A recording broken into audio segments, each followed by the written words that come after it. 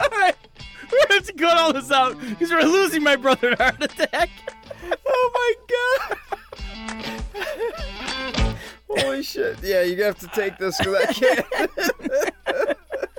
Oh my god! So, is this gonna be the thing we use as the commercial for the show? Just us freaking dying during a horror movie. What the hell are we talking about? All right, you are definitely going to have to listen ahead to find out what the heck we were laughing about. This episode will go down in history as the episode where my brother nearly killed me. Before we jump in, I just wanted to address a couple things. A few episodes ago, you heard us talking about doing something on Clubhouse.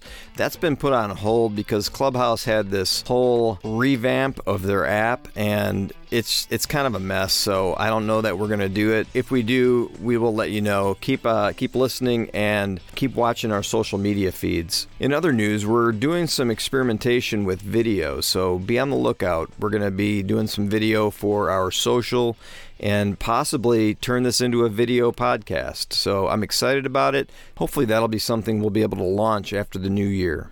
Well, that's all the time I'm going to take here. I'm going to get the film reel going so you can listen to our show. And while I do, let me just ask you, if you're enjoying it, please share it with someone and let us know that you did. All right, we are back to the Silver Screen Happy Hour. This is part 2 of Silence of the Midsommar.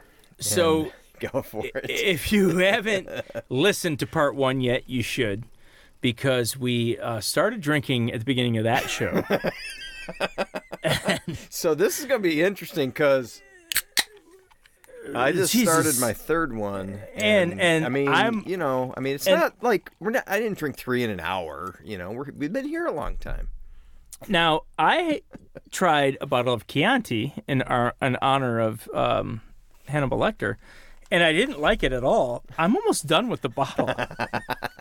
He's getting ready to switch to beer. Yeah, this is not going to be a good night for you, Jer. I have beer backups.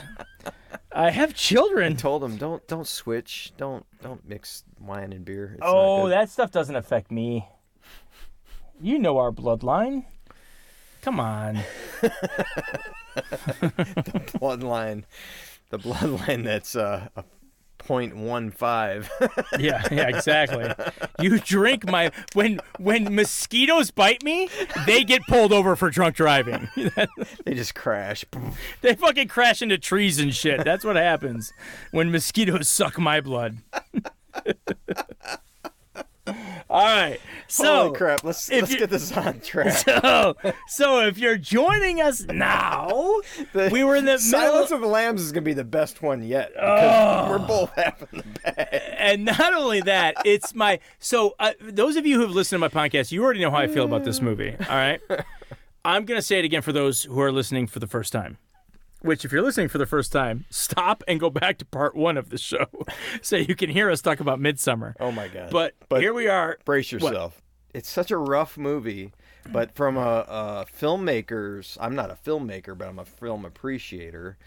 From, a filmmaking point of view, it was freaking genius. It was phenomenal. But it was so hard to watch. So, anyways, it's phenomenal. We're about to move on to the next movie that we intended to do in the last episode. And yes, you may never ever have heard of it. It's a little known of film from 1991 called Silence of the Lambs, which, by contrast to Midsommar, won 5 Academy Awards, and it's the last was recognized in its day. Yes, it won Best Picture, Best Director, Best Actor, Best Actress, the last to win the 4 top. And then it also won Best Screenplay. Now, we did our podcast on Everything Everywhere All at Once, and I remember saying that it's more Oscar decorated than Silence of the Lambs, and it's true because it won 3 acting categories. Now, it wasn't Best Picture, Best Director, Actor, and Actress, but it was Best Picture, Best Actor, Best Actress. Or, I'm sorry. Oh, God, the wine is getting to me. Best Picture, Best Director, Best Actress, and then Best Supporting Actor and Best Supporting Actress on top of it. Yeah, and Screenplay. It was packed. So I remember saying on our podcast then, if you haven't listened to it, listen to that too. Our Everything Everywhere All Is One podcast, which we dedicated an entire show to that one too, didn't we? Yeah. Yeah. So that was more highly decorated than Silence of the Lambs. But until that film, Silence of the Lambs was considered, in our lifetime anyway, the most, I mean, depending on how old you are, 1975's One Flew Over the Cuckoo's Nest won Best Picture, Best Director, Best Actor, Best Actress. And then you got to go all the way back to, what did we say? Was it 1941? Or something like that, or 1938 or something. It happened one night with Clark Gable and Claudette Colbert. Best Picture, Best Director, Best Actor, Best Actress. Only 3 films have done it. Silence of the Lambs is the last to do it. And it inspired me to be a writer. So before we get on to this story, I'm going to tell you a smaller story. I don't know if I told this on a previous podcast, but we definitely earn it today. I was 15 years old. Hadn't yet turned 16. This is 1991, early. This is February. By the way, Silence of the Lambs was released on Valentine's Day of 1991. Again, let me illustrate the date movie nature of this film. Yeah, right. Oh, my God. So it had been out very briefly. I want to say maybe a week had gone by, and my friends were like, dude, let's go see this movie. And I had no intention of seeing it. Now, keep in mind, I had not seen any billboards. I had not seen any trailers. I had not seen any TV spots. I knew nothing about it. I thought it was about farming. I thought it was another boring-ass 3-hour movie like out of Africa. And I'm like, Silence of the Lambs? No, I don't want to see that. Right. No, I don't. No, I forgot about that. That doesn't sound interesting at all. And my friends were like, oh, come on, we got to go see it. So a bunch of us went in a couple different cars, and we all went to the Showcase Cinema back then on, what was it, 15 Mile in Van Dyke in Warren? Was it 15 or 16? It was 15, wasn't it? 15 Mile, yeah. 15 Mile in Van Dyke. That's where I saw Jurassic Cinema. Park. Oh, boy. Yep. So it's not there anymore, is it? They tore that shit down. It's another theater, but it's not in the same spot. They tore it down and started over. Right. It was Sterling Heights, not Warren. Yeah. Right? Yeah. Yep. I also saw True Romance. Yeah. At that theater. You know what's funny? I was with a friend of mine in the theater, and I saw the big billboard for True Romance. Mm-hmm. And I think it was you that told me how good it was. Oh, hell yeah. And I said, we got to go see that. That looks awesome. And it was Kristen Slater and Patricia Arquette. It was like a banner sign. Yeah. And they're laying on top of each other, and it says True Romance. And my friend goes, what? I'm not watching that movie with you. Now, let me preface this by saying back then we used slurs that are not acceptable today. Yeah, right. He called me a few of those slurs for wanting to go see what he perceived to be a romance film with him. Yeah, and I was like, no, you got it all wrong. This is like an action film. So, okay. Yeah, so there it is. It happened a lot because it was funny when I went alone. And then it's also funny, like, is it a date movie? I mean, could you imagine all the date people that went on dates? Hey, a romance movie. Let's go watch it. Look. You emptied the bottle. The Chianti, which, again, if you weren't listening to the first part of this was a $5.97 clearance bottle of Chianti at CVS Pharmacy. And I took the first sip, and I thought I was going to die. Because I'm not a wine drinker, and this is a cheap-ass version of a wine. And here it is, my last glass. Yeah. It was only 3 glasses, right? It was 4. Oh, okay. You got a heavy pour there. I can't. My heart is like, okay, red wine's good for us, but you're overdoing it, sir. You're overdoing it.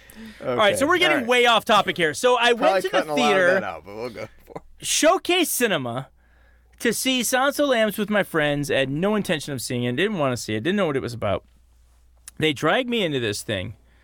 And you know what the funny thing is? I have since texted friends of mine or emailed them through Messenger, Facebook Messenger, and said, I have this vivid memory of this, but for the life of me, I can't remember who it was. Was it you? Was it you? And my friends were all like, I don't think so. And then one friend was like, yeah, that sounds like something I would do. So here's what happened. So we go and we watch the movie. Yeah. I am just balls in, right? I am just enthralled, just dialed.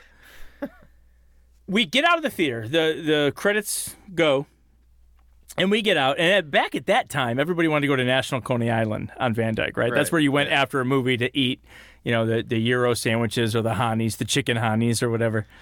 And everyone's like, yeah, let's go to National. That's just what we called it. National. Let's go to National. I was like, I got to watch this movie again. I'm going back in line, and I'm buying a ticket for the next show. That's and amazing. I'm watching this again. And I had no ride. I had no car, I should say. I had no car. You're like, I'll figure it out. There was like 3 cars among 7 or 8 of us. Right. And one of my friends said, you know what, fuck it, I'll stay. I'll watch it. I'll drive you home.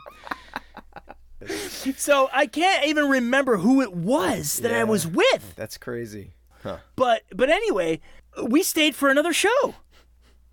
We watched another showing of Silence of the Lambs back to back. Yeah, that's amazing. And when I left the theater that night, I went home knowing I had decided at that point at 15 years old. By the way, for anyone that's saying, how did you get into the movie?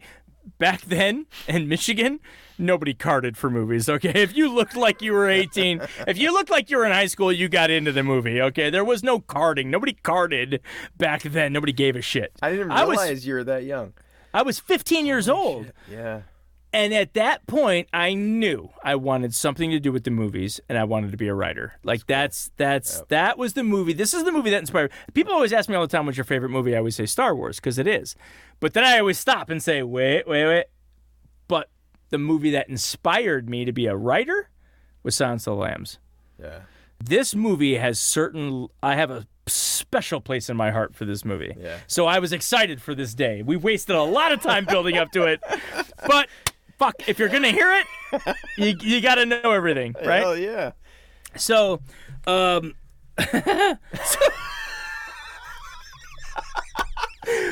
the fuck do we begin? Silence of the Lambs. All right. So, we always talk about writing structure. By the way, this film won Best Adapted Screenplay. It was adapted from the 1988 book of the same name. Mm-hmm. Okay.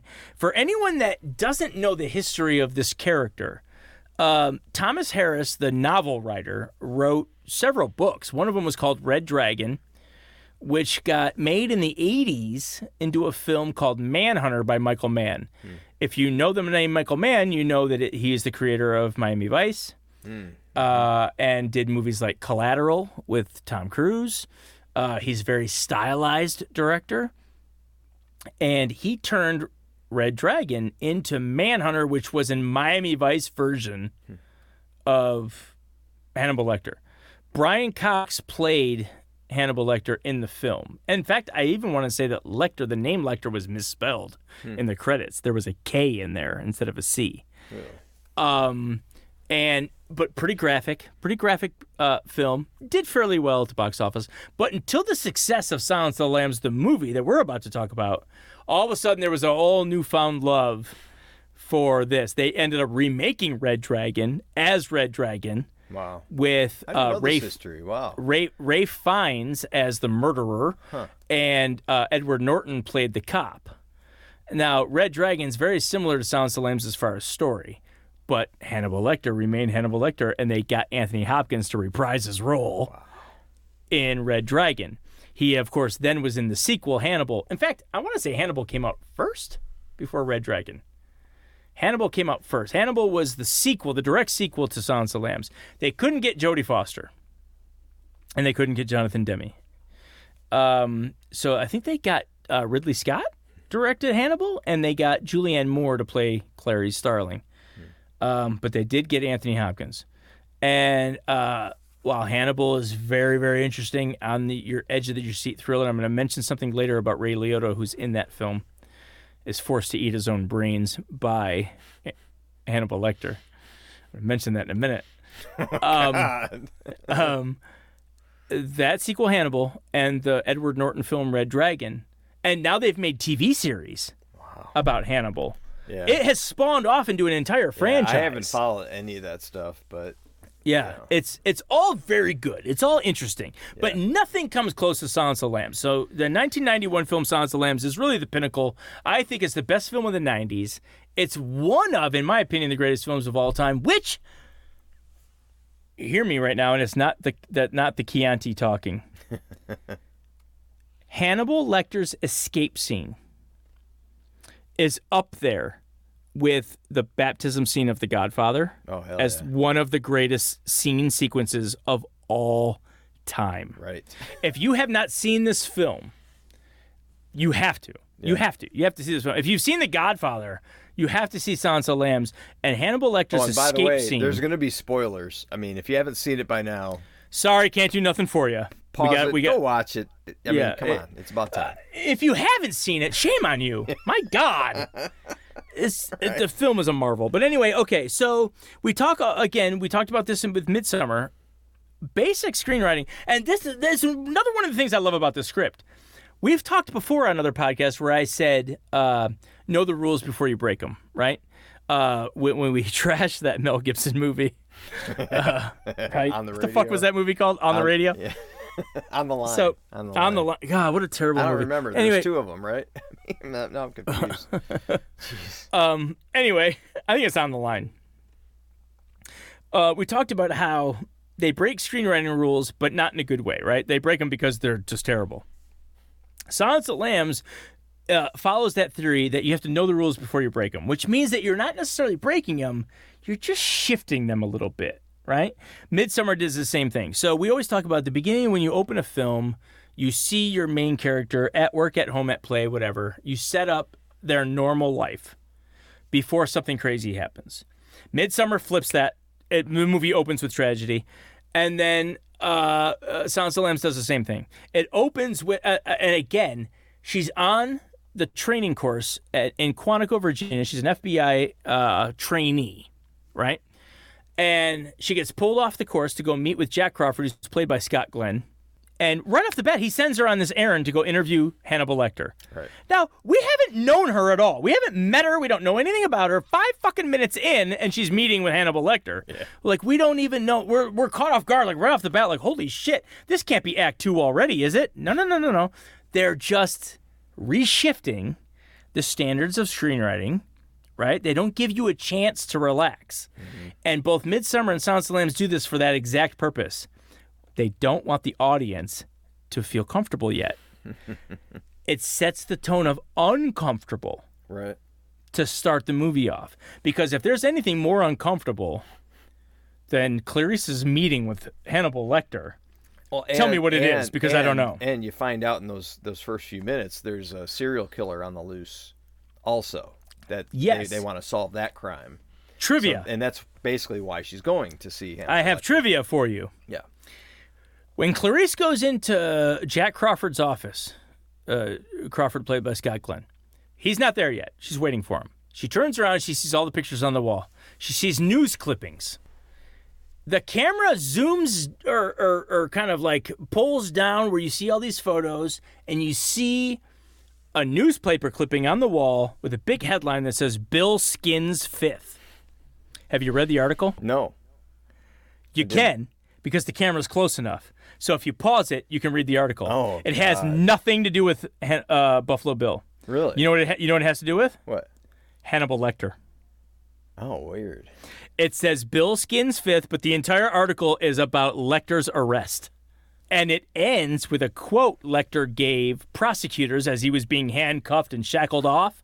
Something about, the truth will come out, these are all lies, bon appetit. So next time you watch Silence of the Lambs, pause it and read that article. It has nothing to do with Buffalo Bill. And the funny thing is, at the end of the movie, that clipping is in Buffalo Bill's basement. That's wild. But the headline is Bill skins fifth, and that's what audience members see. Yeah, right? yeah, That's yeah, what we yeah. see as an audience. Yeah, we don't assume read it's we assume it's another article about Buffalo Bill. Yeah, we're not going to read it. Yeah. Until we get the technology to pause it. Right. So the information is that Buffalo Bill is a serial killer on the loose. And Hannibal Lecter is known as Hannibal the Cannibal because he killed people and ate them. And he's in custody. He's been in custody for 8 years. And Clarice Starling is a trainee at the FBI Academy, and Jack Crawford sends her on this errand to interview Lecter. I have to tell you that right off the bat, the first 5 minutes in, Jack Crawford, very brilliant in this move. And he knows that Lecter knows Buffalo Bill. There is no evidence of that. But I believe it to be true because something that he says. Jack Crawford tells her, I don't expect him to cooperate with you, but if he doesn't, check around his cell. Is he drawing? Is he sketching? If he is, what's he sketching? He tells her that flat out. And then he drops the theme of the movie on her. Are you ready for the theme? Mm-hmm. Be very careful with Hannibal Lecter. Do not tell him anything personal. Yep. Believe me, Starling, you do not want Hannibal Lecter inside your head. He lays that on her in the first 5 minutes. Right. What the fuck does she do for the rest of the movie?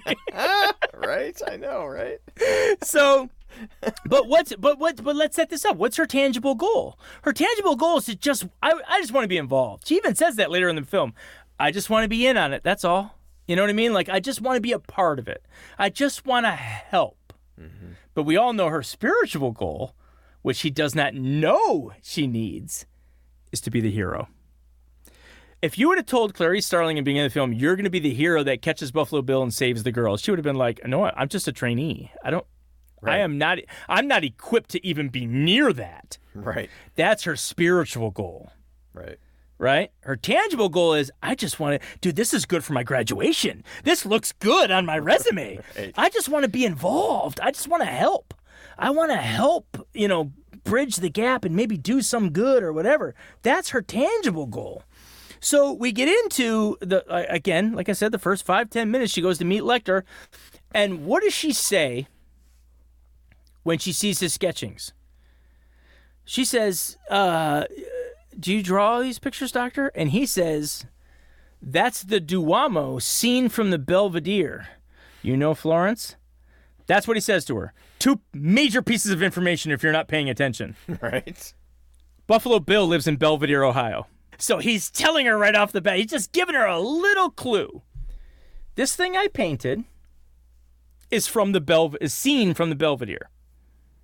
Buffalo Bill's in Belvedere, Ohio. Next thing, if you've seen the sequel, after he escapes, he goes to Florence, Italy.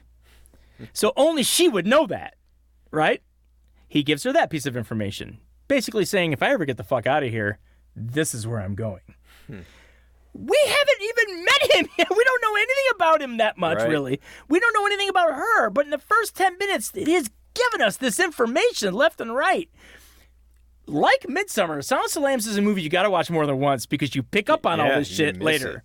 It. Right. Right. You pick up on all this shit later. So then there's the real horrific scene, much like Midsommar. The opening of this film is very disturbing. Yeah. The interview doesn't go well. She tries to push him around and muscle him a little bit. Of course, he turns to stone and gives her his famous, fava beans. And I ate his liver with the fava beans and nice Chianti. I'm gonna do that now. And then he just shuts down. He says, "You fly back to school now, Agent Starling." The acting, though. I mean, yes. Hands down. So they deserve. I agree. So this is one of those boring podcasts where they just agree with each other. I mean, this isn't cable TV. We're not going to be yelling at each other on this one. I mean, for real. But for reason, right? Yeah. Like for reason. Oh my God. God, I don't even know where to begin. So funny thing about that, Anthony Hopkins is on screen. I think on screen for about 21 minutes. And he wins Best Actor. Yeah. Like, that's amazing. Now, but you can say, well, even when he's not on screen, his presence looms large, right? Like, even when he's not on frame, they're talking about him, or they're afraid of him, or what. Like, his presence is there. It reminds me of, I think I've told you this story. We might have talked about it on a previous podcast. I don't know. But if it's redundant, maybe for the listeners, it isn't. When Ricardo Montalban was first approached in being in the Star Trek sequel, Star Trek II, The Wrath of Khan. At the time, Ricardo Montalban was one of the biggest stars in the world because he was on Fantasy Island, right? Which was the biggest show on TV at the time. I loved it. Yeah. They're playing. That dude. He was one of the biggest stars in the world in the early 80s. Yeah, right. And he was like, a Star Trek sequel? And they're like, but you were in, because the episode that you were in back in the 60s. Oh, yeah? They picked that to do a direct sequel of. So you would be reprising your character of Khan. And he said, well, I don't know. So he reads the script and he says, I don't want to do it. And his manager's like, what? What do you mean you don't want to do it? This is Star Trek, man. This is going to be a huge movie.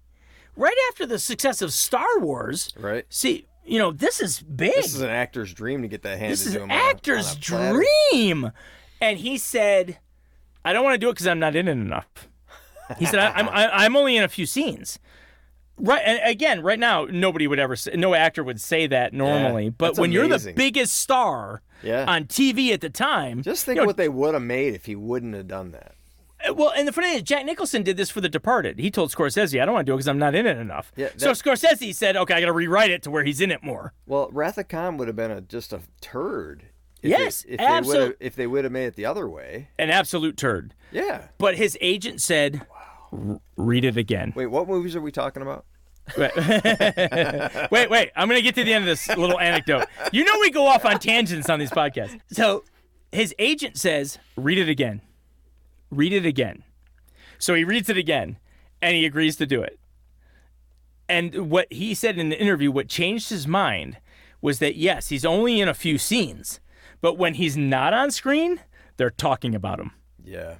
And he's like, that's what won it over for me. He's like, I as an actor, I usually just thumb to the pages that I'm in, right? Right. The highlighted pages that you're on.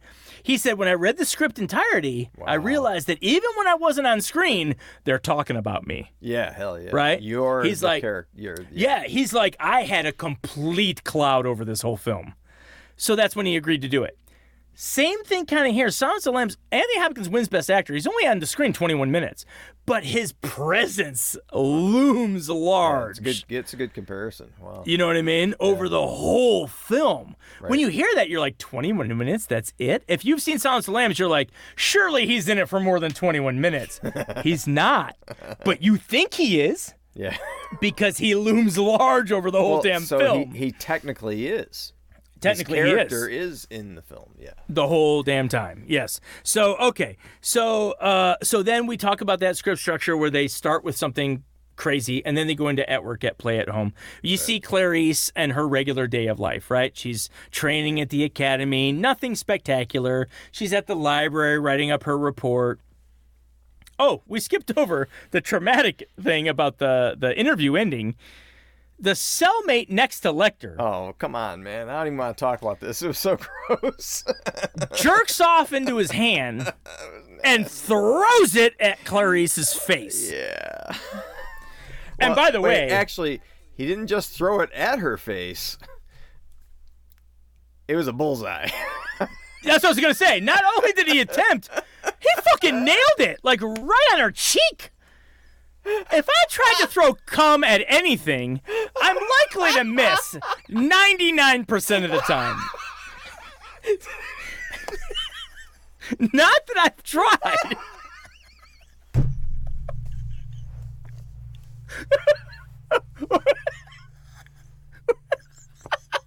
All right, we're going to have to cut all this out because we're losing my brother to a heart attack. Oh my God. I might miss 99% of the time, but Miggs nails a bullseye. He gets her right in the face.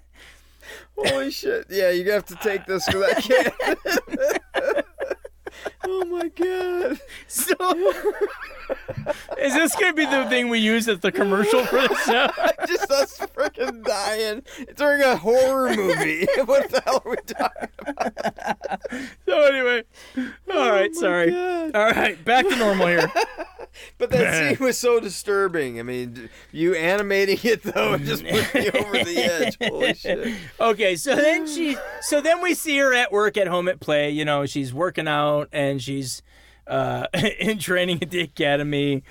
There's things that she's learning and stuff. And they show her at the library investigating. And then there's the call from Crawford. And he says, okay, I read your report, but he mentioned somebody. Did you follow up? That leads her to the storage unit where she finds the head in the bottle. Okay? Here's where we get to our first turning point, because she goes to see Lecter again, and they have a little interesting conversation between each other. But he says to her, I'm offering you a psychological profile, Buffalo Bill, based on the case evidence. Now, he hints that he wants a deal out of this without saying it. When he first gets up, she's already been given clues. He tells her it's a flesh-eating killer's first attempt at transformation. She's like, what transformation? And what flesh-eating killer? Is this Buffalo Bill you're talking about? You know what I mean? Like, he's already given her clues, and he just starts ignoring her after that, and he says, I've been in this room for 8 years now, Clarice, and I know they'll never, ever let me out while I'm alive. What I want is a window. I want a view where I can see trees or even water. You know what I mean? He's telling her what he wants. So he's already laying it down, and fucking Howard Shore's score, the musical score, starts to kick up at that time. It's such a great scene. Yep. And she knows. She gets up, and he goes, I'll help you catch him, Clarice. And she goes, you know who he is, don't you? Like, she knows. She's like, you know who he is, and you won't give him to us unless you get something in return. Now we're in Act 2. Yeah. That's the first turning point, because now we're in a whole new spectrum here. Right. And then we get introduction to Catherine Martin. She gets abducted by Buffalo Bill. We see him in the flesh, right? For the first time we actually see him trying to load that chair into the back of the van, right? What was the woman's name that he captured there? And she was in a TV show. Her real name is Brooke. Grey's Anatomy? I think she's in Grey's. Why is she? I never watched Grey's Anatomy. But anyway, she plays Catherine Martin, the daughter of the senator. Anyway. Right. And then Crawford pulls Starling out and says, let's go. You're coming with us. There's more shit going on. Yep. We found another dead body. And now we're in Act 2, the first part of Act 2, where they're investigating, right? They're at that funeral home, right? And she has that little flashback of seeing her father. And again, remember, I said that the script structure starts, generally you get to know the person first before the shit hits the fan. In this film, the shit hits the fan first.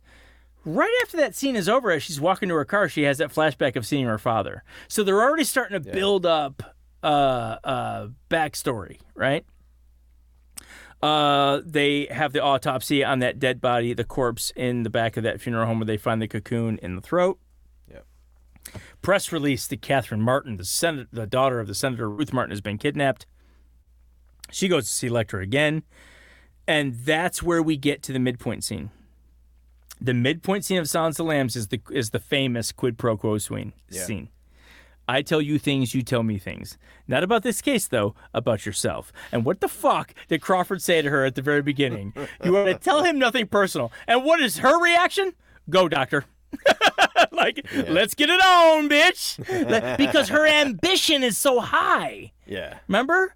Yeah. We remember what I said, the tangible goal you reach at the midpoint scene, that is to be a player, to be involved. She just wants to help. And when he says, I'll tell you everything if you tell me everything about yourself, she makes that decision at the midpoint scene to reach her tangible goal and say, I'm a fucking player now. Now I'm in the game. Yeah. Because now he'll only talk to me. Right. Because I'm going to tell him shit about my childhood. Which I shouldn't do, because this motherfucker is going to get in my head. I'm going to have nightmares for the rest of my life. But I'm willing to do it because of my ambition to be a part, right? And to be a part. Yeah, to be the hero. Well, no. She doesn't know that she's going to be the hero yet. Well, no. She just wants to tell Crawford. Yeah, she's still at that. So, yeah, that's the spiritual goal, right? I mean, right. Her tangible goal is to just get information so she could tell Crawford. Yeah. Hell, again, we're going to get to it later. Every time she gets information, she calls Crawford. Yeah. Hey, look what else I found out. Look what else I found out. I found out this. I found out that. She doesn't want to be the hero. She just wants to tell the professionals that's a good how point. to get them. Yep. Right? So the senator's pissed off. They played that well. I mean, man. Dude, it's so perfect. It's so perfect.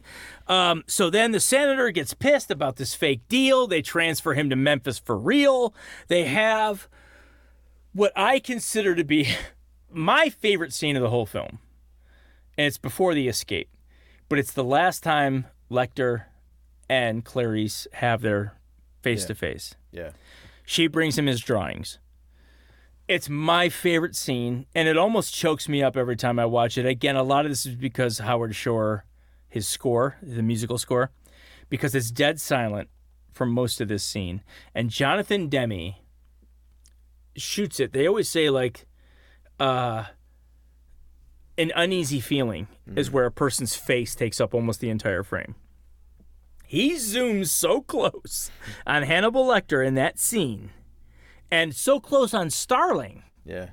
As he says, "Tell me about why you left that ranch." And she goes into the whole story about the lamb. "I woke up in the middle of the night. I heard a lamb screaming. They were slaughtering the lambs, right? Right. And she's just a child. I mean, think about what she's pouring out to him right now. Yeah. Just to get information. She's willing to pour all this out. She starts to get choked up. She starts to teary-eye. And she's like, I thought if I could just save one. And I picked up one lamb and I ran as fast as I could. And, of course, she didn't get very far. The cops pick her up. It was, the rancher was so mad that she was sent to live in an orphanage and blah, blah, blah, blah, because her father died at a young age. The music starts to kick up when Lecter says, "What became of your lamb, Clarice?" And she goes, "They killed him." And that's when he delivers pretty much the title of the movie. He says, "You still wake up in the middle of the night, don't you, to the screaming of the lambs?" And she says, "Yes." And he goes, "You think if you save poor Catherine, you can make them stop, don't you? You think if Catherine lives, you'll never ever wake up ever again to the awful screaming of the lambs." And she says, great scene. And she says, "I don't know." And she's crying at this point. She's like, "I don't know." And he got what he wanted, so he simply says, "Thank you. Thank you." He got everything he ever needed to know about her in that moment. Yep. And then when she says, "Tell me his name," by then the authorities are already coming in, and he can smell Dr. Chilton coming in, and he goes, "Dr. Chilton, I believe. I believe you know each other, right?" So great. Yeah, and it ends so eerie because as they're shuffling her out, he goes, "Clarice, your case file." And he puts it through the bars, and she goes to reach for it, and he touches her finger with his finger. Yeah. Oh! If you didn't get goosebumps from a chilling moment like that, you have no soul. Because at that moment, you're like, "Oh, God, he touched her finger." So I again, 15 years old, I'm in the theater when that happened. The first time I saw it, I remember thinking, "Oh, he's gonna whisper something to her. He's gonna tell her who it is." Nope. Yep. And then, bam! It changes that fast, and you're like, He just wanted to touch her. He just wanted to touch her, right? Because it wasn't enough to get inside her head. Yeah. He wanted to feel her. That was an amazing scene. So creepy. It's my favorite scene in the film. But then the next scene almost tops it as what I said is one of the greatest scenes in film history, up there with the baptism scene of The Godfather. Yeah, is the Lecter escape scene. Now, similar to Midsommar, where I say the more you watch it, the more you catch. Mm-hmm. When you watch Silence of the Lambs more than once, the initial shock of that reveal, his escape, right? Mm-hmm. Again, Howard Shore's score, amazing score. And it raises the tension, right? And he is, you don't know where he is. The cops are trying to storm the building. You don't know where he is. You see this cop has been carried off into an ambulance. And the moment that he stands up in the ambulance and pulls that cop's flesh mask off his face, there's a shock there that I don't know most people. Like, I don't know if they were ready to handle that yet. Exactly. But here's what I found, and watching it, I've seen it a million times now, but here's what you get when you watch it on the second time. The shock of him pulling the skin off is gone, because you know it's him. Yeah. But it raises the tension earlier in the movie, earlier in the scene, where he's laying there as the cop. They think he's the cop. Right. Right? I know. It was. But now that when you watch it a second time and you know it's Lecter, your tension gets raised even more. And I couldn't help but think about Alfred Hitchcock. Alfred Hitchcock had an interview one time, And he was trying to explain suspense to the interviewer. Yeah. And he said, okay, let's say you and I are in this room right now and we're talking about baseball. And then suddenly a bomb goes off and we both die. He says the shock that hits the audience might last a couple of seconds. He's like, but suspense is where before the scene even starts, you show the bad guy put the bomb under the desk. Yeah. And now you and I are in the room talking about baseball. Now the audience is thinking, stop talking about baseball. Get the fuck out of there. There's a bomb under the desk. You know what I mean? The suspense is worth more than the explosion. So you get the reveal of Lecter pulling that flesh mask off his face is scary enough. Yeah. But when you go back and watch it a second time, the tension is raised up until that moment it's coming. because now you know it's him. Now you know it's him the whole time. Yeah, they got him. So it's a movie that was a masterpiece that got better every time you saw it. It gets better with taste. Yes. Every time it ages like wine. The more you watch it, the better it gets. And I'm drinking Chianti here. That's great. It gets better as it goes. Yeah. And they, I mean, it's just like the whole time they're in the elevator. And you know that that's Lecter and the fucking and then the blood gurney starts dripping down. And you know the whole time that Lecter's laying right there, like the tension is raised. All right. It's again the escape scene up there. I'll put it up there with the Godfather's baptism scene. It is so great. Yep. For anyone that doesn't know what I'm talking about when I keep saying that, the famous baptism scene in The Godfather is where Michael Corleone is standing as Godfather to his sister's child. As it's getting baptized, as the baby is getting baptized, it's intercut with scenes of all the deaths he's ordered, right? All his men are killing the heads of all the other 5 families in this scene that he's proclaiming, I renounce Satan. I renounce evil doings. I renounce all this stuff. I'm standing as Godfather. And while all this shit's going on, he's killing all these people. Right. So that, of course, that to me, I think is one of the greatest of all time. Lecter's escape scene is up there. Yeah.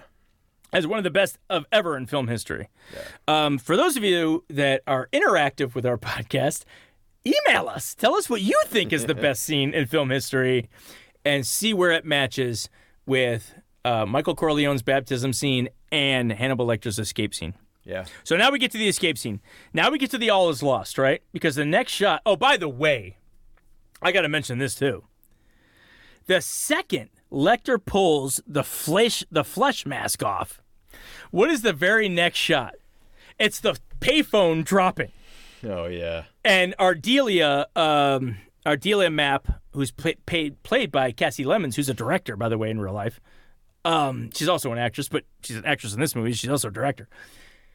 Running down the hallway to tell Clarice, right? Fucking Lecter's escaped! Everyone run for cover! Right? Like, basically, that shit's hitting the fan in the worst way. The worst way. Yeah. And she's sprinting down the hallway. That's a bad day.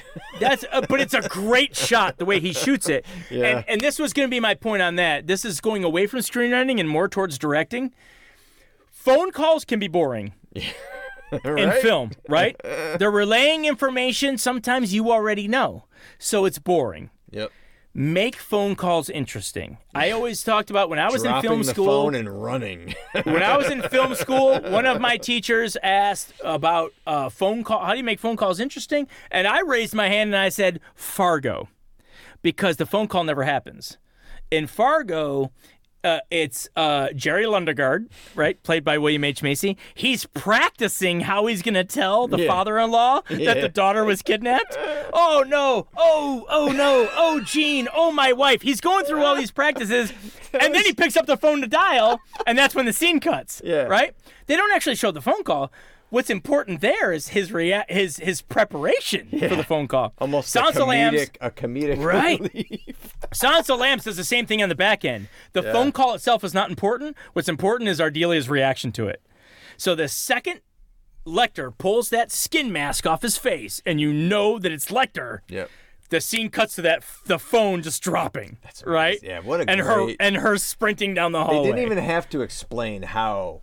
Exactly. He did it. Right. Who called her? Why did he call her on a payphone? Yeah. What's the We don't care about any of that. Nope. All that matters is now we know Lecter has escaped. Yeah.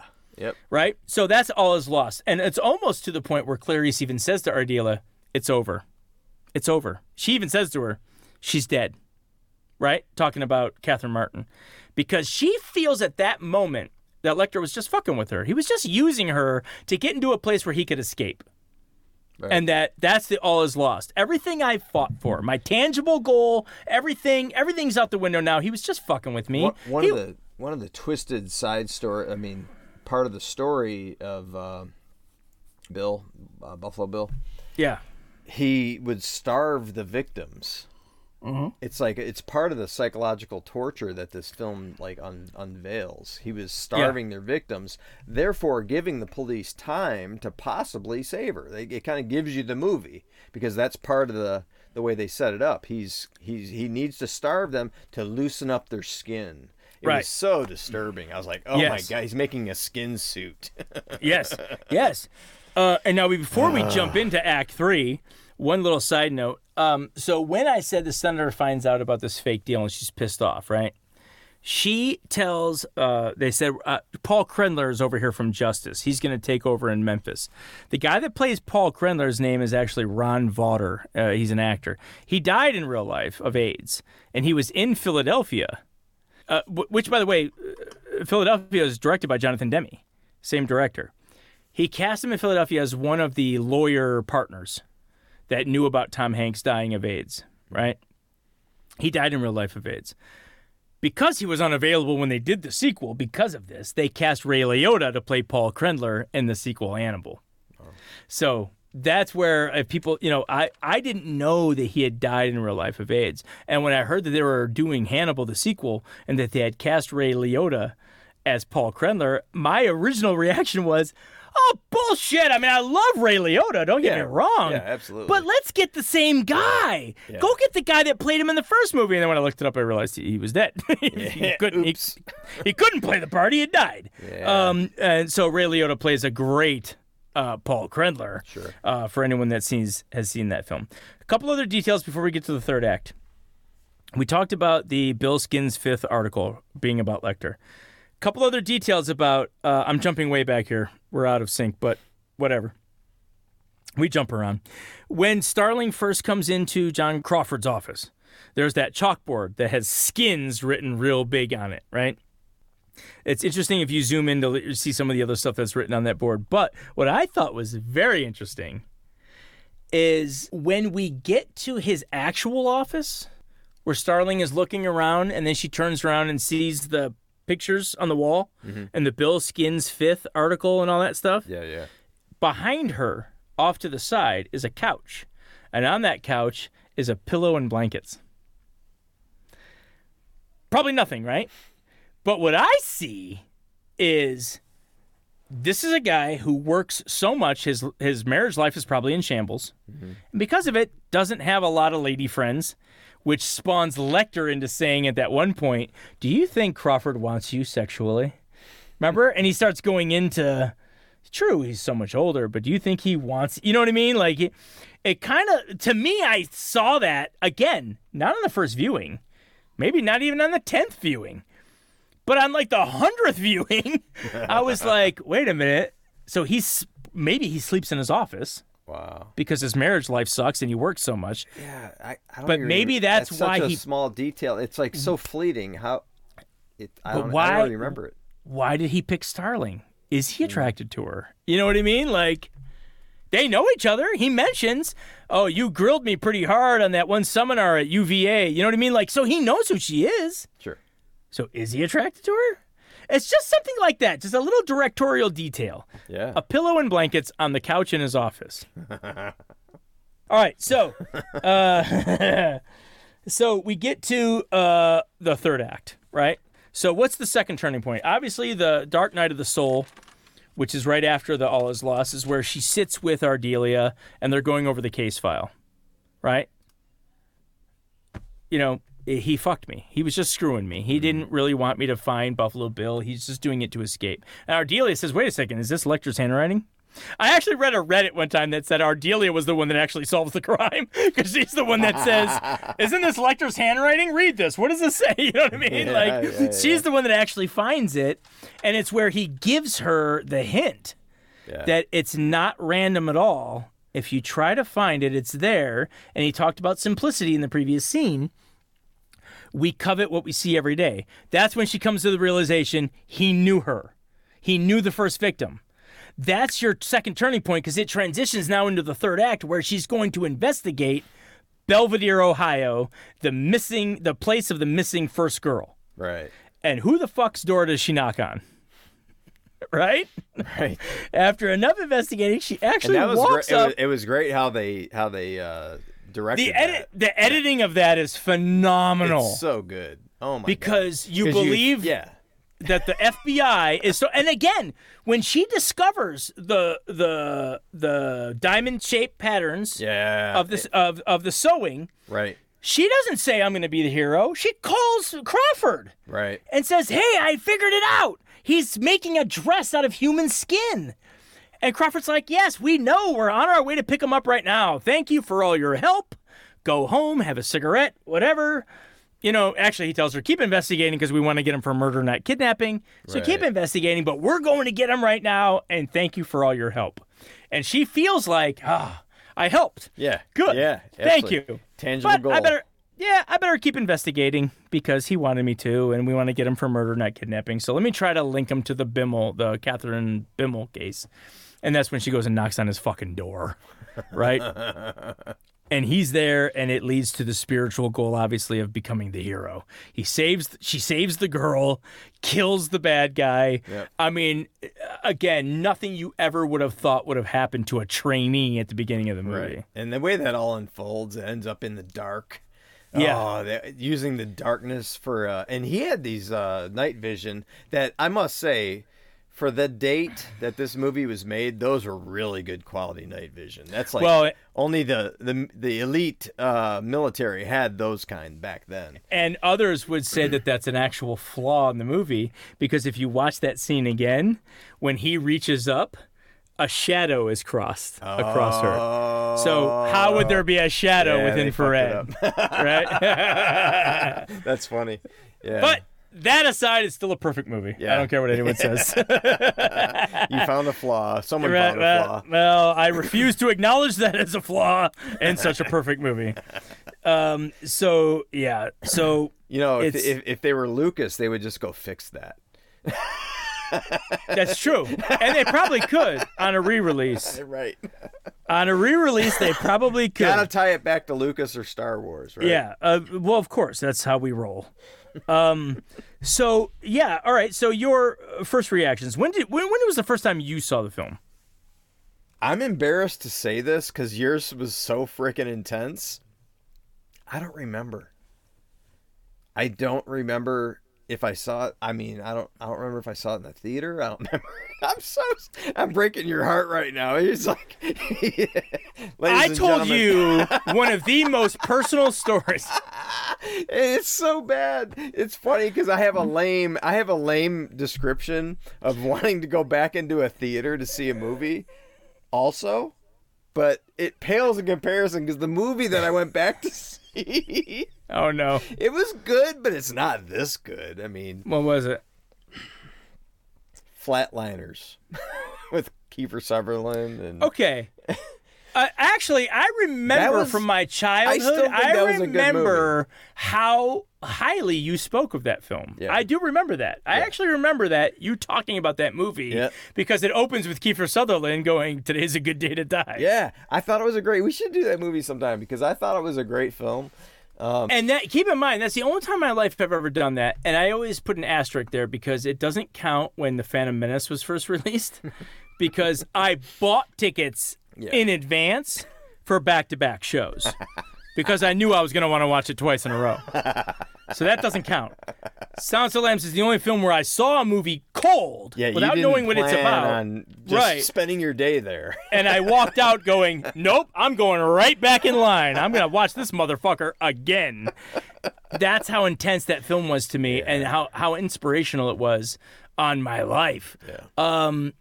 And watching it again for this, but I was going to tell you, actually, I was going to try to do the podcast without rewatching either one because I've seen both of them so many times that I was like, I bet you that I could talk about script structure and all the things that we always talk about without ever watching them again. But I was like, no, fuck that. I got to watch both of them again. I want to watch them again. So, and I'm glad I did because, again, you pick up little things that you didn't catch the first time. And at this time, I took notes, right? I was actually going to take notes and write down things like theme and stuff like that. But it was really just a joy for me to watch both of these films again for this podcast. I was so excited when we decided that we were going to do this podcast. It does not surprise me that we have to break it up into 2 parts, like Star Wars, like we did with Star Wars, because of how great. I mean, I love both of these films. That's your little gesture of affection. Exclamation point.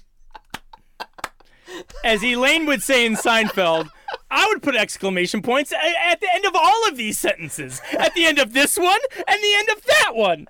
So anyway, that's my little Seinfeld reference. Yeah. So obviously these movies mean a lot to me. Silence of the Lambs more so just because it changed the direction of how I wanted my life to go, to go into writing. Midsommar, I just think is the best film of 2019. I think it's an abomination. It got left completely out of the Oscars. So we encourage you, listeners, if you haven't seen either of these films, please watch them. They are amazing. Even though we just told you the fucking endings to both of them. Go watch them. It's still better. It's even better knowing what you know because then you catch little things with that are disclaimers. Unfortunate. Please. Yes, I mean, yes. Watch the disclaimer. Yes. There is some major triggering shit in Midsommar. You know, Crawford, one of the first things Crawford says to Starling is, do you spook easily? It's rough. I'm going to relay that message to our listeners. If you spook easily, stay away from both of these films. All right, so what do you got for me? 6 Degrees. 6 Degrees. Oh, I got to pull my phone up. I forgot everybody's name because I'm like 3.5 beers in, and these are high octane. Hold on. I finished this bottle of Chianti. I can't believe it. I don't know if I've never, you know what? I don't want to say I don't know if. I'm going to say I've never finished a bottle of wine in my life because I'm not a wine guy. Yeah. 6 Degrees. Isabel Grill, who's Maja. She plays Maja in Midsommar, the redhead that seduces Christian with her pubes and her menstrual juices. I mean, I anticipated that we would talk about her a little bit, so I picked her. Yep. And Charles, was it Napier? Charles Napier. Now, Charles Napier has been in a million things. Right. But he passed several years ago, and he hasn't been in a lot of recent stuff. True, and he was in a lot of stuff. He has a brutal death scene in Silence of the Lambs. Hang on, here. Let me pop this in honor of his career. Charles Napier. Thank you. Oh, thank you. That's good. Okay. So, how'd we do? Because I thought I might challenge you with Isabel Grill because this is fucking terrible. And this she's is Swedish. This is terrible. It's absolutely terrible. This was gut-wrenching. Did you get it? I got it. Okay. I made you got work. it. And again, remember that we're not allowed to use the movies that we're using. Yeah, that's an added level of difficulty to the original rule. Because otherwise, I would just say Midsommar because Florence Pugh has been in a million things now. So it's really 7 degrees if we're not using this one, I think. We just call it 7 degrees. Okay, no, listen. I'm on my if I was able to use Midsommar, I probably could have done this in 3. Mm-hmm. But without using Midsommar, I have to pick something else she's done. Yes. And has only done Swedish movies, and half of them were short films. So, okay. But I found it. And for those of you saying, oh, he cheated, he used it at IMDb, remember, it's not Stump Jerome. We just want to see if it can be done. If it can be done, yeah. If it can be done. It's pretty fascinating that it can so far. I mean, we've never not done it. So. Right, and we've picked some obscure names. Yeah, Carrot Top and Charlie Chaplin. Oh, that's the best one. That's the best one. All right, so here we go. Isabel Grill. She played Maja, right, in Midsommar. She was in a 2022 Swedish film called The Store. with Latvian actress Eliza Sika. Okay. Who was the lead in The Viking Sisters, another 2022 Swedish film. This one had Henrik Norman in it. Oh, you went deep. Oh, I'm deep. Here's where it starts to get to shit you might realize. Henrik Norman was in Borg versus McEnroe. Now, you remember that movie that came out with Shia LaBeouf, where Shia LaBeouf played John McEnroe? It was the movie about I Bjorn didn't Borg see versus... it, but I remember the... So it's a 2017 film called Borg versus McEnroe. Okay, all right. Henrik Norman's in that. Who else is in that, aside from Shia LaBeouf? Stellan Skarsgård. Yeah, now you got some Now you got some names. Now I got some names. Stellan Skarsgård, of course, was in the 2009 film Angels and Demons with Tom Hanks, who was in Philadelphia, also directed by Jonathan Demme with Charles Napier, who played the judge in Philadelphia. Wow. He was the judge of the case. Wow. That was 6, wasn't it? No, it was 5. Was it Mind 5? your tongue. I was trying to count. The Store, Viking you lost Sisters, me after 5. Borg versus McEnroe, Angels and Demons, and Philadelphia has 5 connections. Wow. Now, am I embarrassed? Yes, because it could have been done in way less. If I was able to use Midsommar, it would have been able to be a lot less. Yeah. But remember, the point of this game is can we find... Are there 2 people that cannot be connected? But that's why I said 7 degrees, because we're actually adding a level of difficulty. Yes. So because I don't get to use the movies that we're talking about. Yeah, it's an added level. It's harder than 6 degrees. Right. So I wouldn't be able to use Silence of the Lambs or Midsommar. I think we're going to start 7 degrees because you have to discuss the 2 movies that you're going to connect a different way.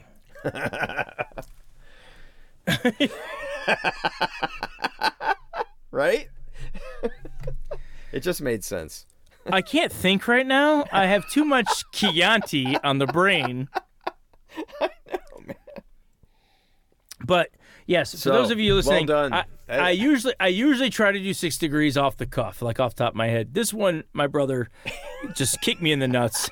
He's bothering me at work. He's like, "Don't forget 6 degrees." I'm like, "Son of a." I was texting you 2 nights ago. I know. My next break, I'm like, "All right." I'm looking at IMDb at the people that were in it. I'm like, "Oh, here we go."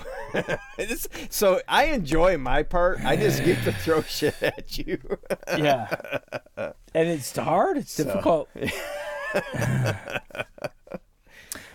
But we made it happen. It can be done. It can be done. And that's our thesis, that any 2 can be connected with the 6 degrees. We have yet to be stumped. Yep.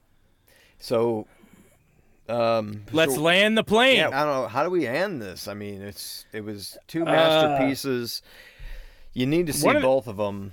One of the greatest films of the 90s, one of the greatest films of the 2010s.